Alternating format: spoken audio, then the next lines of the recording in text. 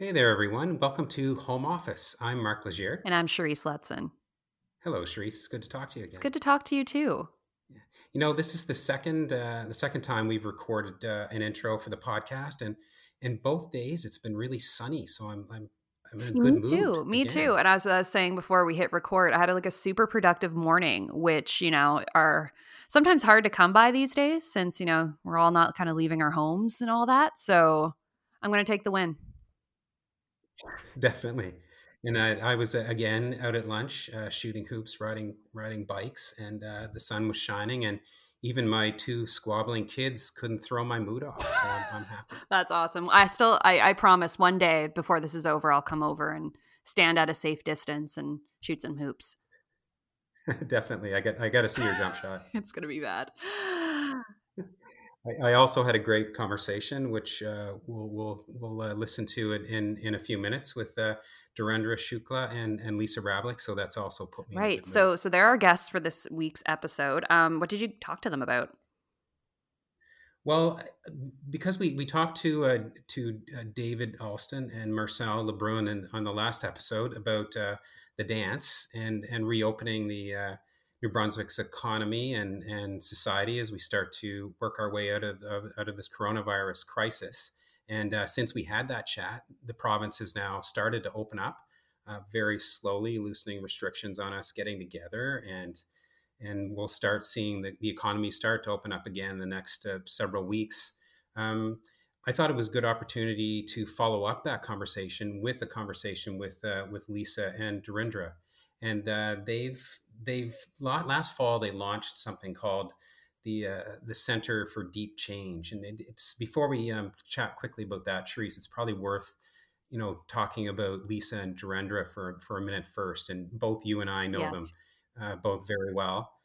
Lisa Ravlik is a longtime journalist and writer in the province, and started with the Telegraph Journal, and has since left to become an independent journalist, an entrepreneur, and a writer, and one of the leading thinkers, quite honestly, in the province on social and economic change. And she's done quite a bit of work with the university, which is how she connected with Durindra, who is, I mean, how talking about Durindra is like talking about Lisa. He wears many hats too. He's a professor at UNB. He's an entrepreneur himself, both as as an investor in startups in the province through Energia Ventures, but also through companies he's founded like Grey Wolf in the province. And I know, Sharice, you're also like really familiar with both of Oh, these people. absolutely. So, setting the stage for this conversation, the Center for Deep Change is something that actually was launched last fall, last October. And the idea around the Center for Deep Change is to facilitate like a public conversation, outside of, it's hosted at the university, but outside of the university's walls, about the kind of social and economic change that needs to happen in a province, like New Brunswick, that has been grappling with a lot of challenges around, population decline and aging population, difficulty supporting its healthcare system, growing the economy. And a lot of these conversations over the last, couple decades, sometimes have been Mm. negative, to be quite honest. And things like the Center for Deep Change are really about, taking a look at the province's core values, how the people of the province can get involved in making the province a more vibrant place, a more entrepreneurial place, a more participatory place in terms of engaging in public conversations about the economy and society and democracy. So, in the spirit of that, they started this center at the university, and the COVID-19 crisis, which we'll get into in the interview, has really presented an opportunity for Lisa and Durendra and others involved at the center to really push forward the conversation around, and that's why I bring it back to the conversation we had with David and Marcel last week. And even though Marcel and David obviously are entrepreneurs and change makers in the province, that conversation was really about, okay, here we are, in the midst of this coronavirus crisis. We've shut down the schools, we've shut down the economy.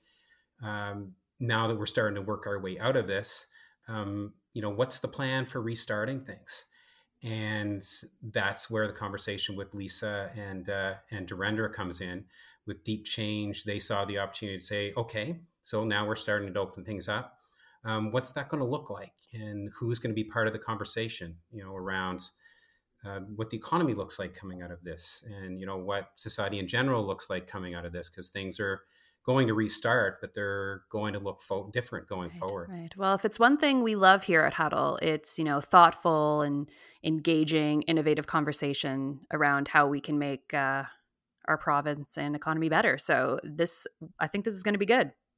You'll really enjoy the conversation. I had a lot of fun. All right. Well, let's get into it.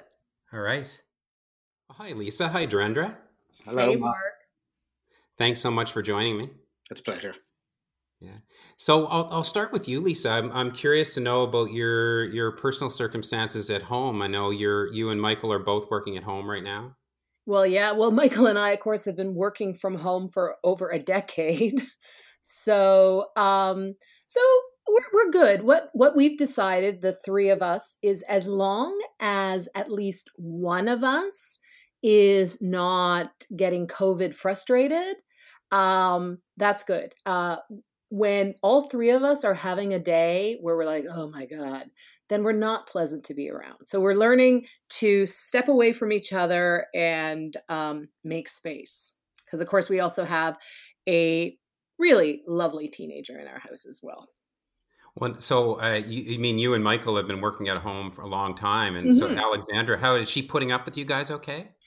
Alexandra is putting up with us exceptionally well.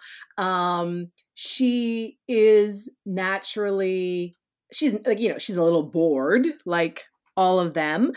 We were, of course, in self-isolation for 2 weeks because we were in Ontario, and that just ended. So she was really missing getting out and about. When you're 14, your friends are everything. And I think that's really, really a difficult part of, with schools being closed, that lack of person-to-person connection for her is really hard. And you and Michael, you just don't cut it at times.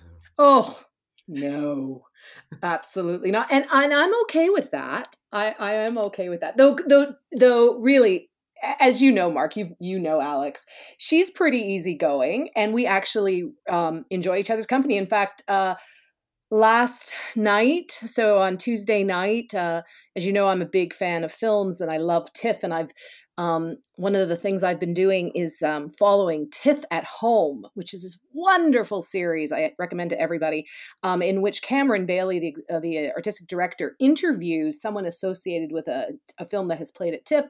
And then you can go online on Crave and watch it. And last night it was Guillermo del Toro and talking about Pan's Labyrinth. So the three of us sat down for that interview and then watched the film together. So that was a pretty good family outing in our living room. You're making me feel guilty with my junky Netflix shows. Oh, I watched those too. But I have wondered though, kind of, because I know, because at home we have the two kids and they have each other now. They fight a fair amount, but they also keep each other company. They actually have constructed a fort on the top floor of the house that they've been sleeping in now for 4 days. Yes, and did I not see on Facebook that they have taken the TV in there? They have a whole setup with like a Nintendo Switch, a computer monitor, a TV. They now have a hockey stick in there holding up the roof. Okay. And they've expanded the fort, so it's a growing entity. It's taking over more and more of the upstairs now. Well, highly creative. Well done to both of them. But I've wondered with people in situations like you, where you have one child, and that all the one child has is the parents. Yeah. I know. All Alex has ever had is us. Well, you would have to, maybe that's a podcast in the future about what are the kids up to. So Alex took up sewing. So she's been sewing, and she's been doing online courses through Udemy and Coursera. And of course, like every other kid, she's on TikTok. The kids mercifully haven't found TikTok. Yes. She's tried to teach me a few of the dances. And Durandra, what's your situation at home? How are you coping through all this? Well, obviously, it's the first time I've ever stayed home this long. My wife is, what she's saying is that clearly you're making up for all the constant travel. So I'm looking at it from from that angle, having time to spend with family. It's simply great. It feels like all the time I was traveling, and this is my sort of giving back and staying in. Uh, Daughter who's also a teenager, spending time with her.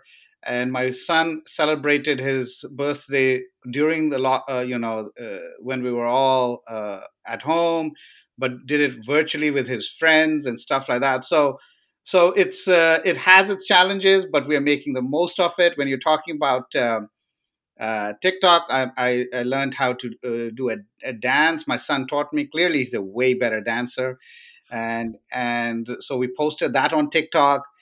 And now people are started giving feedback that your son is a way better dancer. I said, I'm not surprised.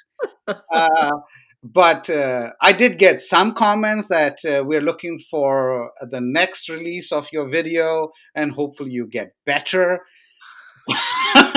Not overly encouraging.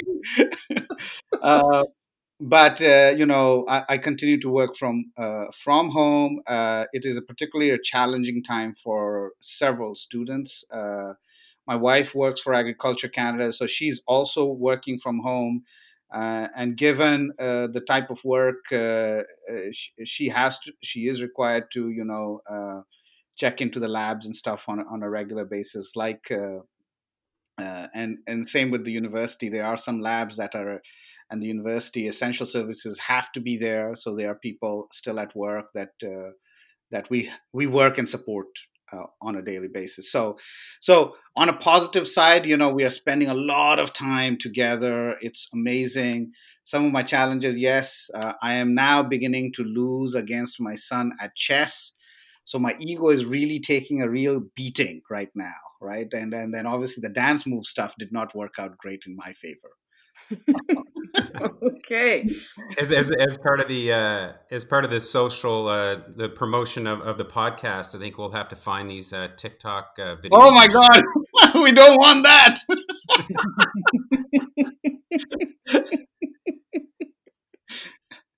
And now, Durandra, you were telling me you also have family members that you're staying in touch with. Your father is in India. Yeah. So, well, both my parents are in India, and what was interesting is that India is also in lockdown, like we are, and my dad had to go out to buy medication, and he walked out, and the cop said, "Hey, you should not be out." He says, "But I need to go and get my medicine." They said, hop in and we will drive you to where you need to go and we will drive you back. And so, through this crisis, I think what is a huge telltale sign is that our humanity is intact. No matter where we are, the humanity and how people have pulled together is just simply is simply beautiful, and it's very exciting to see that, and that how caring people are. My brother's in Ottawa, and he had a little bit of scare from work, and came back, and he was tested for COVID and things, and he's totally fine, and his family's totally fine. So there have been moments of scare, but we're all doing well and coping well and trying to stay positive and trying to stay connected. And it's challenging when people are distributed across different parts of the world, or even within Canada, a big nation like Canada. It is challenging to stay in touch and interacted, but thanks to technology, we can do. And from speaking with your family in India, is the way that it's being handled there and their experience of it quite different from us here? I think their experience is quite different, but it's depending on which region of India you focus on. So my parents are across the border from Nepal, and in that part, the government has played a critical role and been quite active in lockdowns and being very strict in terms of community engagement, what's possible, what's not. And then as a result, I think they've been able to really control the situation quite well. But there are parts of India that are have done even better, and there are parts of India that are still struggling to try and control the situation. Well, let's dive into the conversation on deep change. Now, I know that obviously we want to set a lot of this conversation in terms of the context of the coronavirus and us kind of working our way through this and out of this. But I'm curious to know from both of you just about the roots of deep change and that idea and that center that you created at the university. Well, it comes out of Dhirendra and Dhirendra's relationship with John McLaughlin, and Dhirendra can certainly pipe up and talk a little bit about that. And of course, John and I have been longtime collaborators. It's going on now 16 years.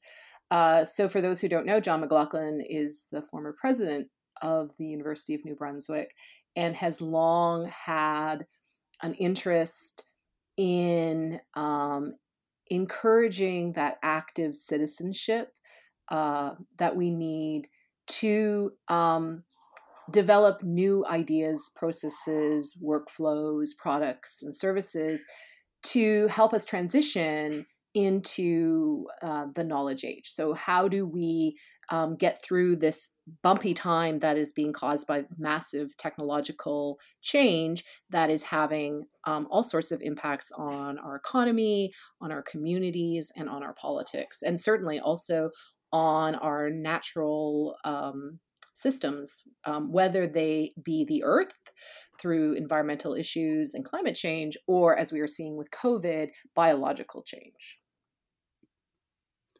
Dhirendra? Yeah. Going into firstly building this relationship with John McLaughlin. John McLaughlin and I have worked together since I came to UNB in New Brunswick in 2009. His passion for community, his passion for raising the bar in terms of creating value for everyone is absolutely infectious.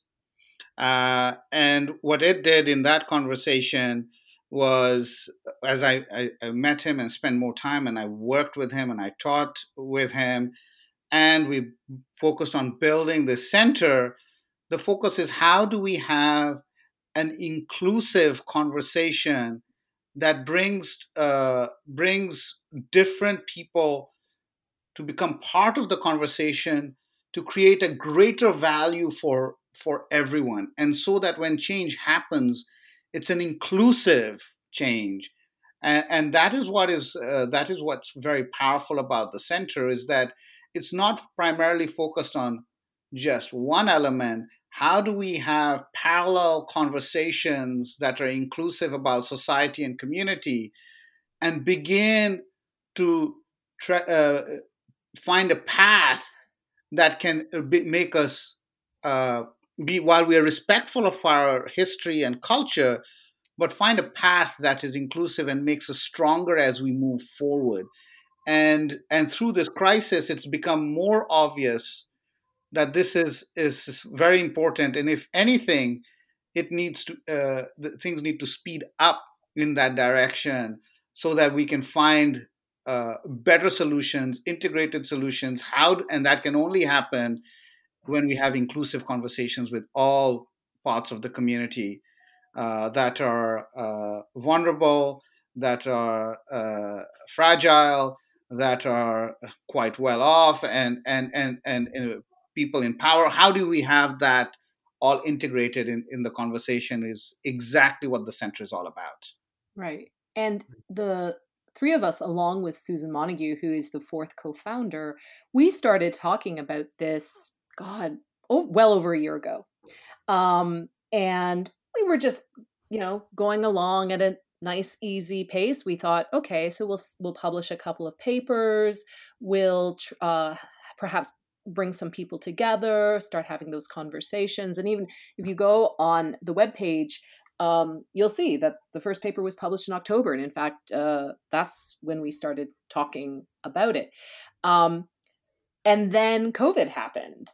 And it became very obvious, as Dhirendra has said, that we need to ensure that this is not an either or conversation, that this is about and, that as we are figuring out the immediacy of a recovery, that we at the same time are considering how we can take this pandemic-induced pause and really take a little bit of a deeper dive into some of the underlying issues that were there before COVID, that COVID has laid bare on some of those issues, and we can actually start to develop some new ways of thinking and doing that leave us stronger when we emerge from all of this.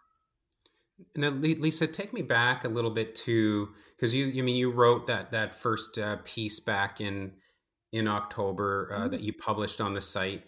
But take me back in terms of how you frame this as a story. You talk about the roots of some of the issues that we're facing were there for us before the pandemic. Tell me a little bit about that. Well, New Brunswick has been having a very similar conversation with itself for the last 20 years. And probably before that, I frame it as 20 years because that's how long I've been here writing and analyzing New Brunswick, right? Where I arrived here in 1997. And so, and you know this, Mark, as journalists, we have covered the same issues over and over again, whether it's education reform, economic development, regional inequities, Indigenous restitution, land management, long-term care, healthcare. We keep having the same conversations over and over. And that has always frustrated and interested me in equal measure. So I have spent a lot of my time thinking about how do we break open that pattern and reset it. So that is essentially what the center is hoping to do.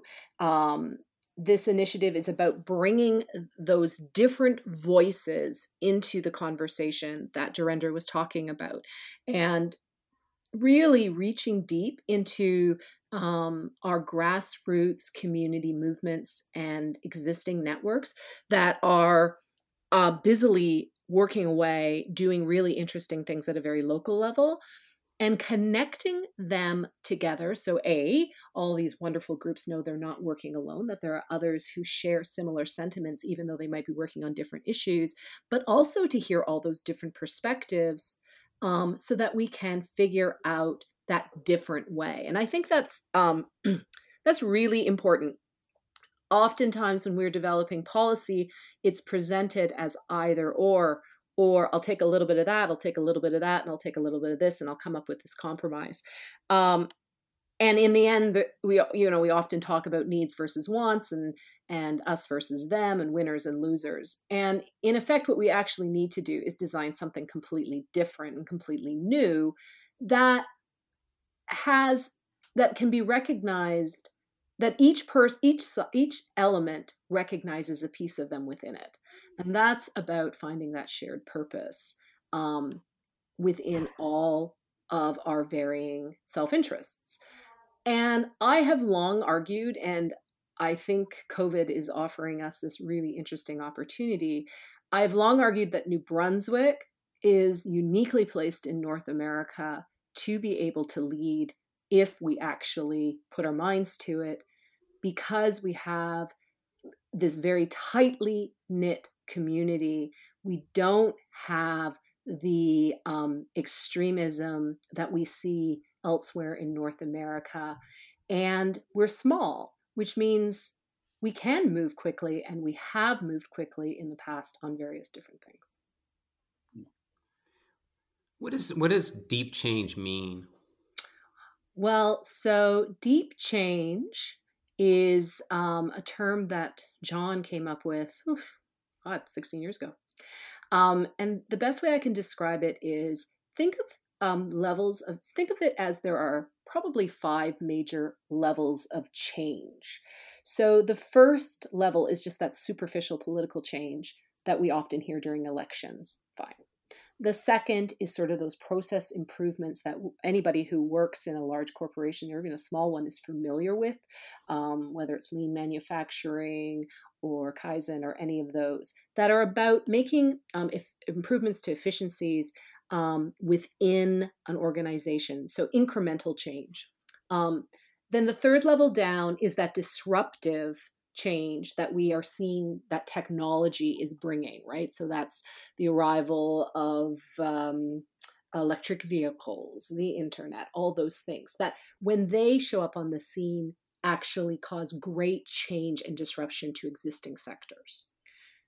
Deep change is one level below that, because that disruptive change is doing more than changing the economy. It's actually having an impact on our values and shared cultures, that our values are shifting. And so all of these political debates and culture wars that we've been listening to are examples of that shift. So, so if we take climate change as an example of a values shift. So we've been talking about the environment for decades, but what we're starting to see is that a concern for the environment, and particularly climate, has become a core value for more regular citizens. It's not a nice add-on that after we've done all these other things, yes, it'd be lovely if we cleaned up the air. It's now become a core value, and people look for it in their politicians, and they're looking for it in the brands they buy, and they're looking for it in how they run their lives. So there's a growing number of people who now think like that. That's a values shift. And when our values shift, then everything shifts. So that is deep change. In terms of that conversation, I'm really curious to see how the pandemic will shift this conversation around oil in particular, because you have that value shift happening at the same time as you have an oil crisis, in part precipitated by the pandemic, right? Absolutely. Absolutely. So there are competing values there, right? The pandemic is also likely going to accelerate that values shift and the values conflict then around biological change, right? And where we place the importance of population health. It could be argued that population health, which has always been an aspirational thing, has always been important, but never the number one priority. Certainly, Canadians love public health care and want to do good on all those things. But all those preventative measures that, you and I have written about for decades, never were the priority budget item, right? To prevent whatever's going to happen. So look at COVID and what it revealed about these advanced societies' ability to prepare and plan for bad things, right? So I think COVID is going to make us rethink the supply chains. It's going to make us rethink certainly special care homes and how we care for senior citizens. It's going to make us rethink all those things. And those are value propositions. In that context, I mean, the conversations, and this is a question for both you, Lisa, and you as well, Jarendra, like we've had kind of parallel conversations going on around economic development in the last, 10 to 15 years. We've had great energy debates around natural gas extraction and development. We've had great debates around building pipelines.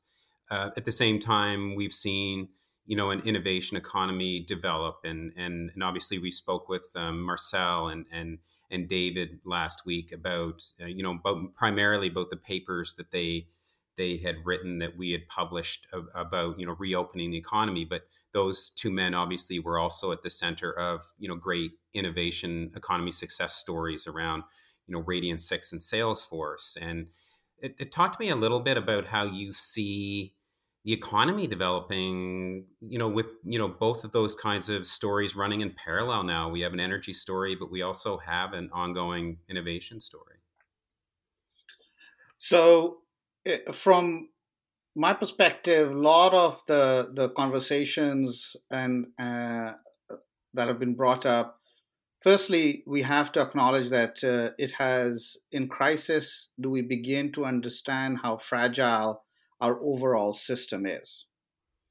So this whole element about supply chain, it became very, very obvious how we are so interdependent and intertwined from a global perspective.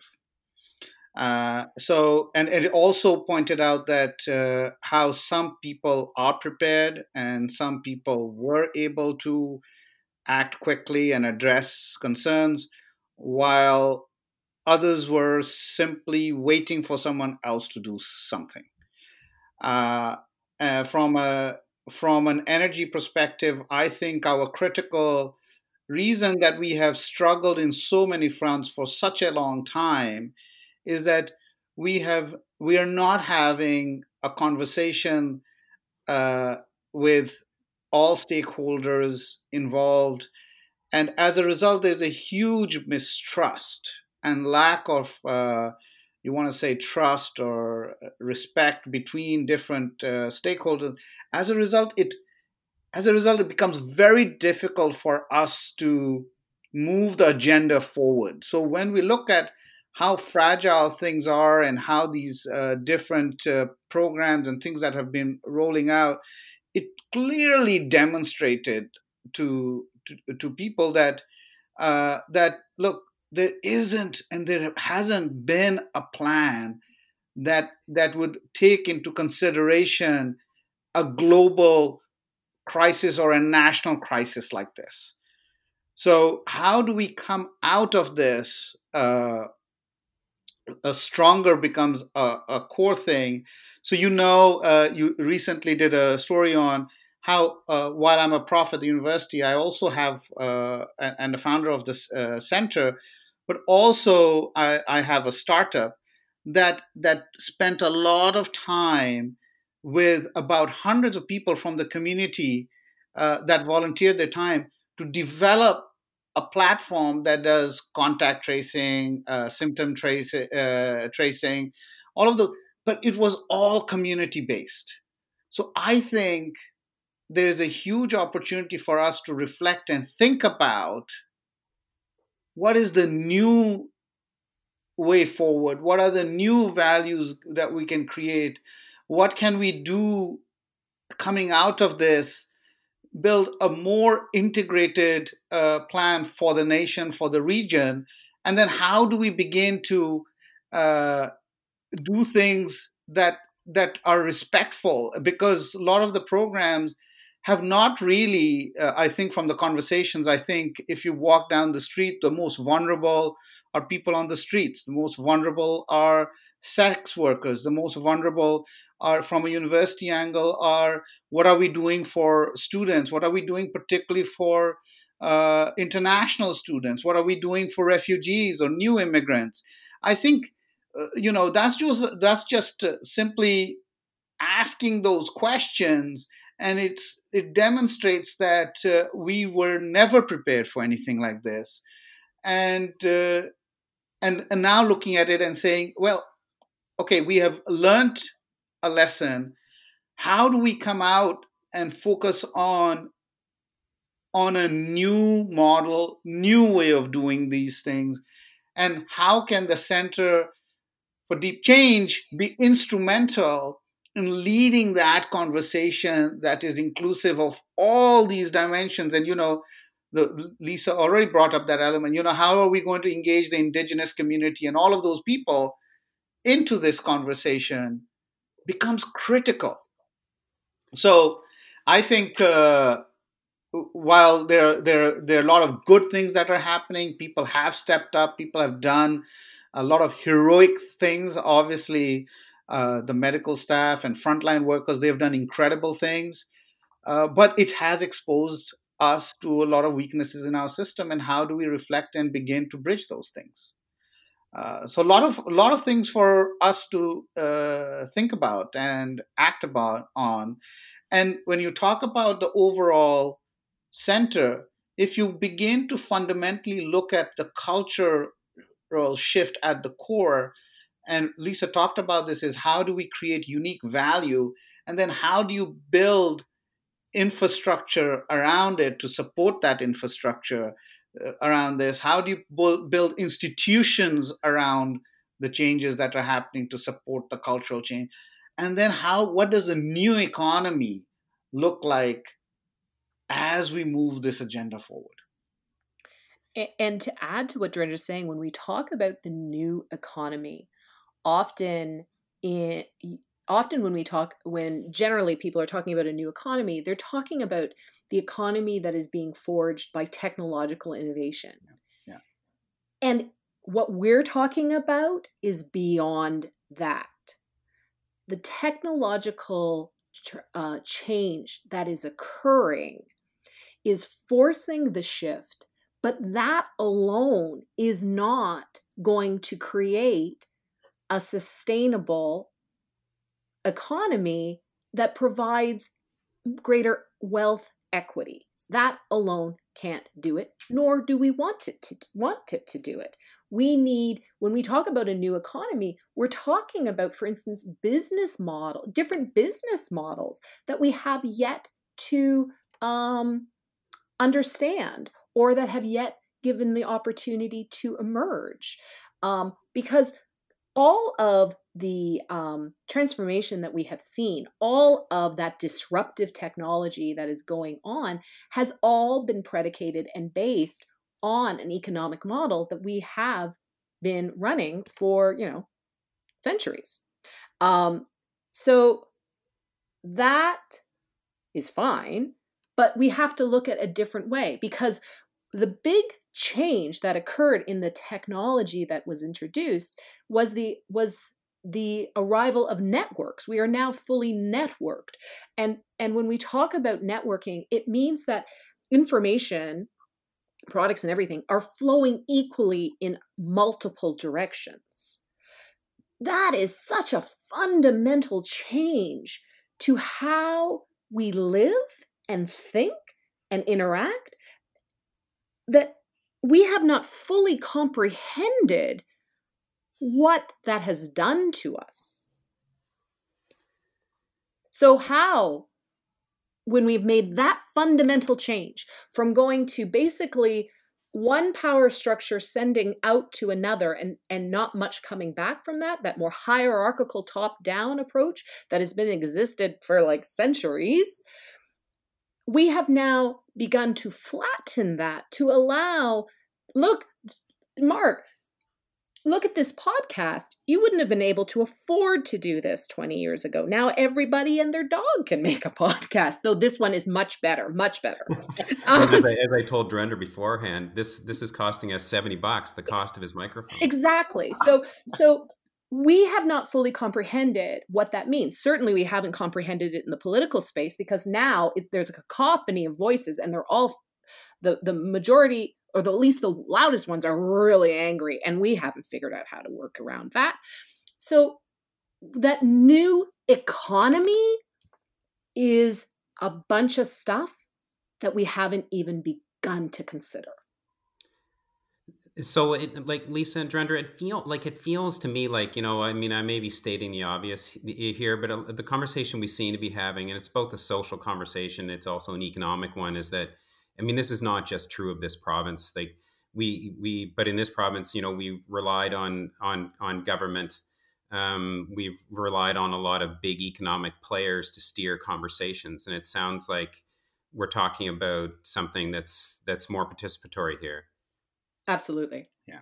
Yeah. Yeah. No. And it's changing that overall model. And exactly what you're saying is that, we have this, it's not saying that the current players step out. It's how do you create a platform for a deeper conversation, a meaningful conversation, an inclusive conversation, and are open to new models of engagement and open to new models of experimentation, and be at the same time you have enough trust and respect within the community that you will know that through this journey that there will be many points that will happen that you will reflect and say, oh, that was a mistake, that didn't work out. It doesn't matter, you build on all of that to come out stronger at the other end. And you can only come out stronger at the other end is that if you have that ability to be trusting and caring, and there is this sense of responsibility because everyone's moving towards a model that creates opportunities for all players. So the analogy I would use is, we've read and heard an awful lot about big data, data analytics, AI, 5G, all this technology. And at the crux of all of those new innovations is that there's so much data being created, and we are now building machines that can process this data really, really fast and provide us with really interesting insights, right? Like, that's all these metrics we read about. So I want to do that. Dhirendra and I and the center, we are passionate about doing that with people. So right now, we still look to, as I call the boldface names, to help define and frame up conversations. Dhirendra and I are sitting here today having this conversation with you, Mark, because we're known entities, because you know us, others know us. We have built up those reputations to have this conversation. My dream with the center is that I, rather than being the person who is on these calls, is creating the space to bring other voices into that conversation and to amplify their voices, to make space for them, because that is key to finding our new ways forward, is to make space on the platforms we have. I loved Rihanna was awarded something in the last few months. When she got up on stage to thank everyone for giving her the award, she actually looked out into that audience of highly wealthy, privileged, connected people and said, thank you, but our job is far from over. All of you who sit in positions of power and privilege and access have a responsibility to lift others up and out with you who do not have access like you do. And I truly do believe that that is our role, that we need to lift up and out those people who live here in New Brunswick, who have excellent ideas, who are on the ground trying to bring change, but don't have access to these megaphones that people like Dhirendra and I do. Yeah. And then the question around, like, why is it at the university? I think universities continue to hold a position in our society where there is trust. People still continue to believe in universities as a place where knowledge is being shared. There have been the biggest criticisms you have about universities is, why are they not open? Why are they not being holding these conversations? And guess what the center is exactly doing? It's doing exactly what some of the criticisms of the institutions have been, is to be more open, be more porous, be more inclusive, be a place where people feel that they can find themselves and be part of that conversation and feel safe doing that. Right. And and you look at it from that angle. Many times, how I ended up in New Brunswick was when Nortel Networks collapsed in 2009. It went bankrupt. And now guess what the whole conversation is in Canada, before COVID, was 5G. At that time, Nortel was a leader in wireless telecom and communication. So we are reflecting back and saying, oh, I wish things were different. I wish we had done something differently. What we're trying to say is, how do you look at things now with a longer horizon, rather than what are you going to do in 3 months, 6 months? How do we begin to put those strong building blocks in place right now, that that the next generation and the generation after will look at us and say, they put the building blocks for us to take us to a stronger place as a community, as a region, as a nation. So on that line, Dhirendra, a lot of the conversations that we have here, and it wouldn't be just here in New Brunswick, it'd be elsewhere, but we talk a lot about missteps and missed opportunities. Sitting where we are now, hopefully coming out of the coronavirus, what opportunities do lie ahead of us? So I think some of the elements we've already brought up, right? How do we figure out a new model for supply chain, right? How do we find out what the center can do? Is how can we have an inclusive and a respectful conversation? Just because someone is not speaking does not mean that they have nothing to say. So creating that opportunity for others to rise is vital and is critical. And because they might not have the voice that is well articulated, but let's help them. Let's all work together to find that opportunity, that people feel safe and comfortable to have those conversations. And I think media becomes an integral and a critical part of all of that. And other institutions have a vital role to play. Then you look at, we talked about the supply chain. Then you look at technology as an enabler. For no one is saying don't focus on technology, but technology becomes an enabler for the next new model of doing things, new models for reaching out and connecting with the so-called network that Lisa had brought up earlier, to build that integrative society that no longer needs to be felt that they're isolated. We can easily bring them together to have these conversations like we're having right now. So there are models that we can begin to experiment. There are models that what happens if there is another crisis? What do we do about simple things, whether it's medication, whether it's masks, whether it's ventilators? What do we begin to do? It cannot be there are some things we need to focus on as a nation building activity. And there are certain things we need to look at. What can we do to act and react in a region, and we can come together quickly? Not that in the model that we right now have is that this person needs to become a hero or that person needs to become a hero. No, how do we build a model that all these important stakeholders and important influential people and people with resources come together to act, to protect, and work in a meaningful way to support the most vulnerable people in our society?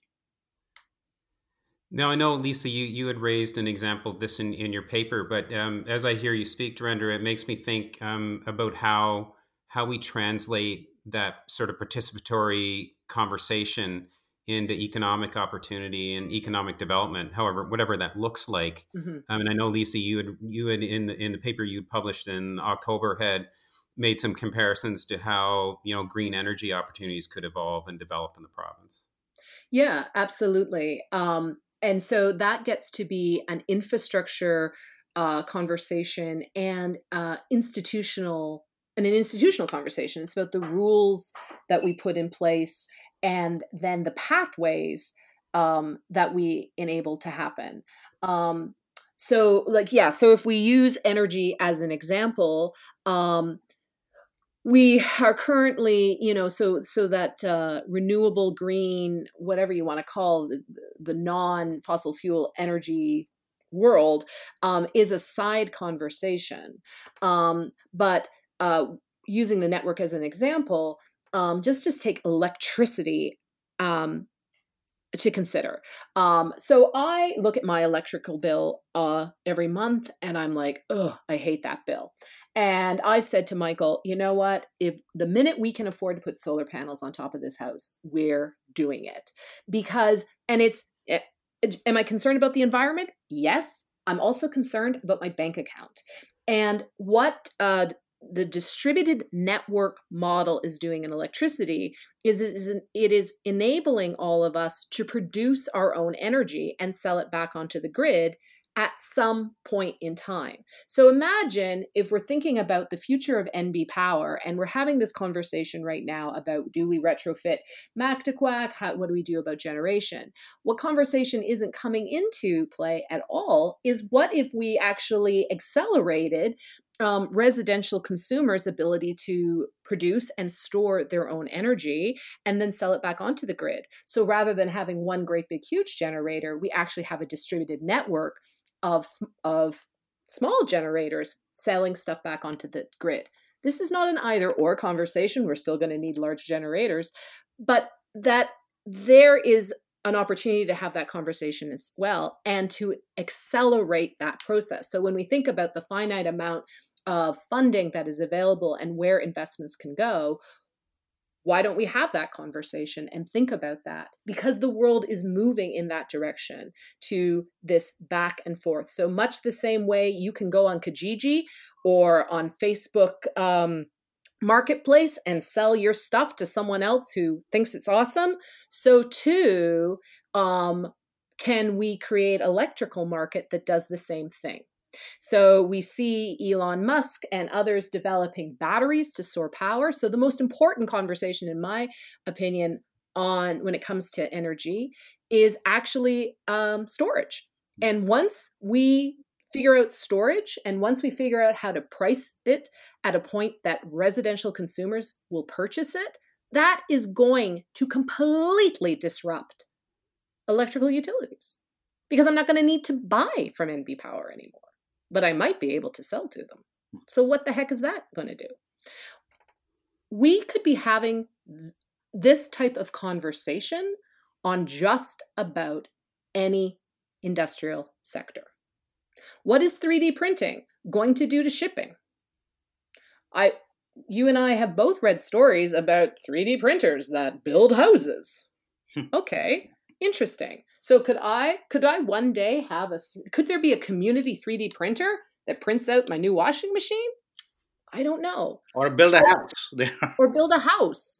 Or construct my car. So what the heck is that going to do to shipping? What's that going to do to manufacturing centers? What's that going to do to Amazon distribution centers?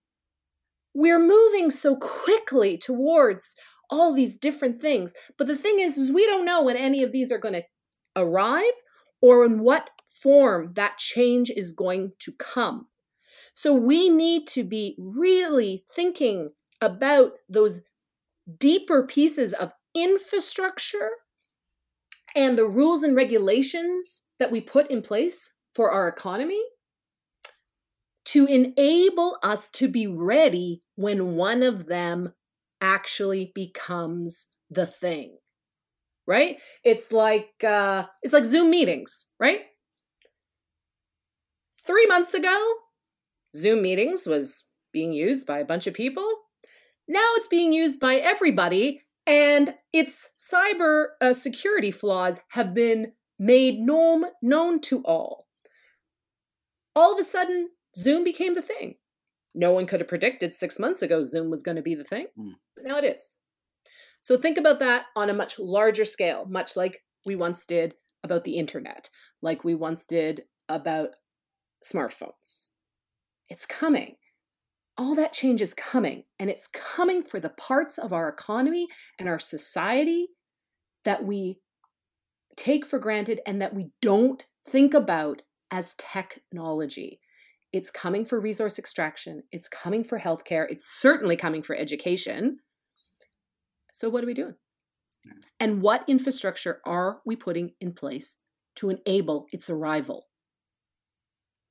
Well, and the place New Brunswick has to play. I mean, you saw where we are given the current crisis. You know, we have managed it well, and given that situation, I think it does demonstrate that we do have a sense, a community that understands and appreciates, and this can be the ideal grounds to trial and try out new models, try and test new innovative ideas, try and test new ways and new models and new things to test, because it is such a brilliant place to do things, and why not here? And as a result, all those models that Lisa has brought up, I think we should be leading all those spaces. And we can. And we have the ability, and we can. And and I will argue that New Brunswick is uniquely positioned to lead. Like, yay us! For the very reasons that New Brunswick has been criticized and has lagged behind are the reasons that we're emerging from COVID faster than everybody else, and which also then put us in a place where we can move. And that is, we don't have one centralized urban center. That has helped us immensely with COVID. It also means that one place in New Brunswick isn't sucking everything up, right? It actually remains spread out around here. We have a tightly knit community, right? And it's not 6 degrees of separation in the Maritimes. It's like 1.5, right? That tight knit sense of community, I will argue, is part of why COVID didn't come to New Brunswick like it came everywhere else. Because when we were told to go home, New Brunswickers went home. And they stayed home because they know so many people in their communities. It's their families, it's their friends, and they wanted to keep everybody safe. They have a great, strong sense of social capital and trust and love for each other that doesn't exist in larger centers because there's just so many more people. Those two things are part of why we can lead. And it just means that we need to start by reframing how we see ourselves. That we actually can go out and we can lead, and the rest of the world will follow. Well, that's actually a perfect place to end the conversation. Not that I want to. I thank you so much. I really appreciate this. And I have a feeling that I said this to Marcel and David last week, that I was bringing them back for a part 2, and I have a feeling I'm also bringing the two of you back for part 2. I'd love to. Always. Maybe we could put the 5 of us on the same one at the same time. There we go. Yeah, I interact maybe with in the them middle on of a park basis. Yes. Any parting thoughts, or should I let you go? Well, like I think we both concluded with the same sort of fact that New Brunswick can and should be a leader emerging out of this in so many forms, and we should be looking at coming out with new models and new policies and new ways to do things and new ways to engage people. And we should be very proud of what we've achieved, and that should moving forward be the model that we come together and produce new things together and lead. It is a golden opportunity. It is our golden moment in a dark time. And crises often do this. And we need to travel both paths. We need to ease the suffering and hardship that COVID has caused for so many people. Absolutely, job number one. But at the same time, a parallel path must begin that has a longer view. Let's deal with the present and let's chart the future. And at some point, these two paths will merge. Well, thanks so much, Lisa and Dhirendra. I really, really enjoyed talking to both of you. Thank you. All right. Talk to you soon. Thank you. And we'll pick this up again soon. You've been listening to Huddle Home Office and my conversation with Lisa Rablik and Dhirendra Shukla. Thank you very much, guys, for joining us on this episode of Home Office. And if you want to follow the conversation at the Center for Deep Change, you can check out their website. It's medium.com/deep-change. That's medium.com/deep-change. And Huddle Home Office is produced by me, Mark Legier, Sharice Letson, and Tyler McLean. And we're very excited about this, you can now find Huddle Home Office on iTunes and Spotify. Just search Huddle Home Office. And please go to our website, huddle.today. That's www.huddle.today. And keep up to date on the latest business news around the Maritimes. And sign up for our newsletter. Every morning, you'll get an email that highlights all of the articles that we publish that day on events and issues around economic development and business in the Maritimes. And again, thank you very much for listening to Huddle Home Office, and we will talk to you next week.